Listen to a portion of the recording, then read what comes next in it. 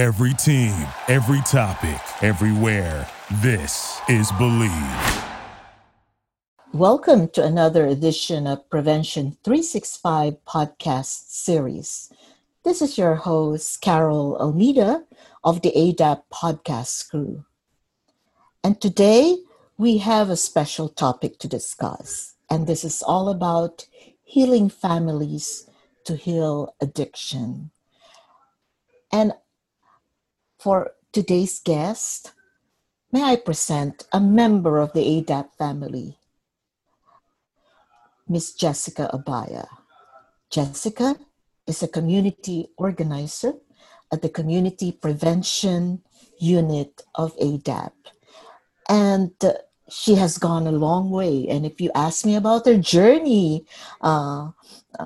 she started as our intern, being a community health science student at Cal State Dominguez Hills. And she was already exposed to what we call the continuum of care that ADAP espouses in their programs. Continuum of care starts from prevention all the way to intervention, treatment, and recovery.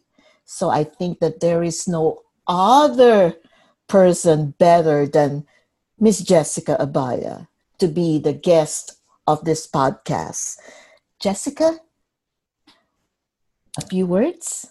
Yes, thank you, Carol, for having me as your guest today. And thank you, ADAP, for supporting the journey. It has been quite a journey. Yes, I started as an intern and then slowly moved up to being a community organizer. And I continue to help people in recovery, treatment, and in prevention. Yeah. Jessica, my first question is, what was the prevailing attitude of family members as you were going through this experience? Meaning you as a family member going through this experience. Yes, thank you for that question. What we know about addiction, it affects the person that is currently addicted to whatever substances. It may be alcohol, maybe marijuana, maybe another drug. But what we also know with addiction is that families and friends are also directly impacted by their addiction. I had a brother that had an addiction growing up, and at that age, I was way too young. I was in middle school, and there was really nothing that I can do. And so I would always watch my parents and my siblings help my brother with his addiction, but it was like an on and off day. And one thing I know is that when that happened, I knew I couldn't do anything about it. I would always hide myself in the room because the person that I knew didn't exist anymore. That person wasn't my brother. That person was my brother under the influence of drugs. And the attitudes and the behaviors, they were so much different than what I remembered my brother to be. And so the general attitude growing up was, we think that there's a one answer or one solution that can solve everything. Not knowing later on in life that it takes steps. You have to reach out and find a treatment program. You have to have courage and bravery to reach out for help. Like ADAP says, people really do need people. Reaching out was one thing I wish that my family members could have done in the past. It would have definitely shortened the recovery process. It would have helped my brother with his addiction sooner. Thank you, Jessica. You know, looking back and trying to analyze your response, I consider that response what we call evolutionary, you know, evolutionary in the sense that it started from a vulnerability. Like what you've said, you were so young when you saw your brother being under the influence of drugs and being addicted to it. But you were so young, you weren't able to do anything about it. I think that's the vulnerability, you know, not being able to do anything. And then later on to realize that you need help. You need help from other people. You need help from professionals. You need help from providers, service providers like ADAP. That I think speaks of development, and just the evolution of things. Thank you, Jessica, for that response. Now, can we go to the next question? My next question, and this I think will ask just how your family undergo the process of getting back. So we heard your response on how you have evolved from that challenging situation. You and your family have evolved from that challenging situation. So I'd like to ask you how you and your family just get back, your family just heal or recover. Yeah, so with recovery, we, as a family unit, we're pretty strong. We are always there for each other. We help each other through thick and thin. And one thing is certain with addiction, it isn't a one answer, one day solution. It's a lifelong mission. You've got to be supportive for the person that's in the recovery process. Additionally to that, you have to make sure that you are aware. You can self-regulate your own emotions. Make sure that you also take care of yourself. It's draining.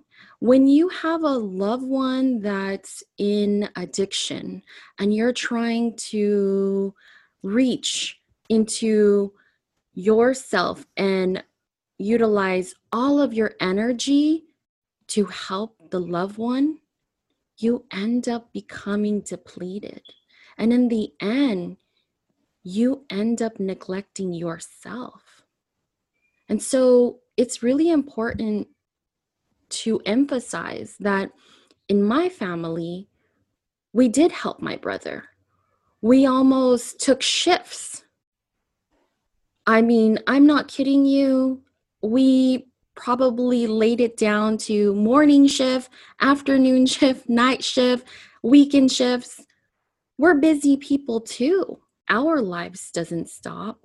We still have to do the things that we need to do. And I think at the time when my brother was in treatment, I was barely going into community college. I also had to juggle a full-time job. I was also thrown into being an adult, paying for bills. Not only that, I had to also be there to help my brother. I think as a family unit, we understood that we had other obligations, and so we supported each other. And that's very important. And I believe that that is how my family was able to recover and heal. Thank you, Jessica, that was really, shall we say, inspirational, you know. But your response tells people that it is not an easy process. It takes courage. It takes cohesiveness on the part of the family. And persistence too. I mean, I feel that you have to be on the same level of patience and perseverance and persistence. And that is no joke. That is not an easy process. So, my next question is, how about you? I mean, we just talk about the collective unit, the family, but let's focus on you. Where will you place yourself? Yourself, meaning as an individual, in the complexity of this situation? For this question, it's quite interesting. I know if I could rewind time back and play out that situation where I remember running back into my room and just being scared. I remember that I was scared, but I also wanted to help my brother. I really wanted to help him heal. I wanted him to experience life again. I had so many questions racing through my head. Some of the questions were questions that we think about when we have family members in addiction. We start placing the blame. Where can we place the blame? Is the blame to be placed on the family? Is the blame to be placed in the schools? Is the blame to be placed in the environment? There's so many different questions that were racing through my head at that time. But one thing is certain, I definitely wanted to help my brother. Little did I know that that seed was planted inside of me, that I went off to high school, I graduated, I went to community college, I went into the community health programs, and then from there, it was the year of 2017. It was a tragic year for me. I lost my mother, and then exactly 10 days later, I lost my older sister. And then I was placed in a situation where I had to find an internship. And that internship needed to be local so that I can still help my father. And so I applied. I applied at ADAP because I read on the website that they had a prevention team. And I read that they had programs available. And I said, wow, I almost had an aha moment. Like, I'm going to jump into this program so I can find all the resources that can be helpful for me. Because at this time in my life, my brother had already entered a recovery and treatment program. And it has been a real struggle. And so, partnered with the skills and the training that I learned as an intern, I was able to advocate for my brother. I was able to be there for my brother. I was able to support him. So much so when we fast forward time, now, why he is doing well. He has been 5 years sober, and he's able to do things on his own. And again, it doesn't end there. With addiction, it's a lifelong mission. You've got to continue showing up. And with all of this, I'm thankful that I continue to show up. And I continue to sharpen my skills as a community organizer, as part of the prevention team, and most important, to help my family members through addiction. Wow. Your words continue to show up. Continue to sharpen your skills. Those are powerful words, Jessica. So, getting into the next question, I would say that it's not easy to ask this question, because it's not an instant thing. I know it's a process. As you've said, it's a lifelong mission, if you have this kind of an experience, continuing to show up.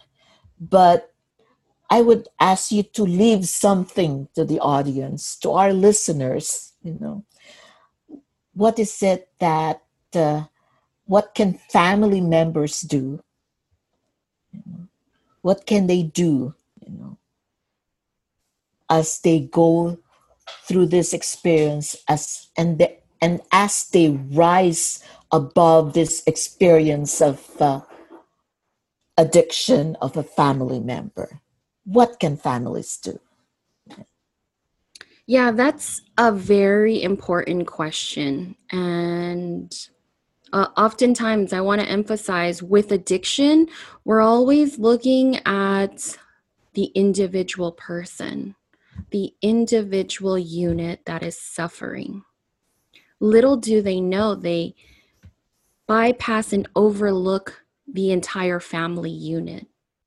So the tips that I want to leave for family members who have loved ones with an addiction is, number one, first, understand that addiction can happen to anyone, even with the people that come from the most loving homes. It's not your fault. Number two, learn as much as possible about the addiction. Learn about their triggers. Help your loved ones heal by introducing new ideas to cope with stress. By doing so, you also heal yourself. I like to focus on creating moments with my brother. I spend a good chunk of my time now to support my brother. And the days that I do have my brother come to my house, I emphasize moments. What does that mean? I leave him with experiences. Some include family dinners. The most recent one, I wanted tacos. I didn't want to go order tacos. What did we do? We went to the grocery store. We got the fresh flour tortillas, all the meats and vegetables. And then we came home. And then he looked at me and I was like, don't expect me to cook all of that. You better wash your hands. So we're both in the kitchen, and him and I are looking at each other because we're trying to think, like, fresh tortillas, how do you even begin? So we watched a YouTube video and we learned how to make fresh tortillas. take a ball of dough, round it, make it flat. There's a tortilla press, put it in there, press it, take a pan, get some oil. Why, it was so much fun. At the end of that day, we were full, we were happy, and we had so much leftover tacos. But that wasn't the point why I did that. The point of it all was to create moments so that when he goes back to his program, he remembers. Yeah, I went to my sister's house and she said she was hungry. She wanted tacos. So I was thinking we were going to go to like the taco shop. Little did I know, she made me go to the grocery store. We were hunting for all the ingredients. And then we had to make everything fresh. I mean, now he knows how to make fresh tacos. To where his friends at his facility says, hey, can you make fresh tacos here sometime? He actually called me and said, can we buy the ingredients and drop it off over there so they can make it in their kitchen? I said, yeah, no problem. But it's creating moments like this and introducing these ways to cope with stress, cope with anxiety. It helps them, but it also helps you. The third one is, it's okay to reach out for help. You don't have all the answers. Find a treatment program to support the person who has the addiction. Reach out.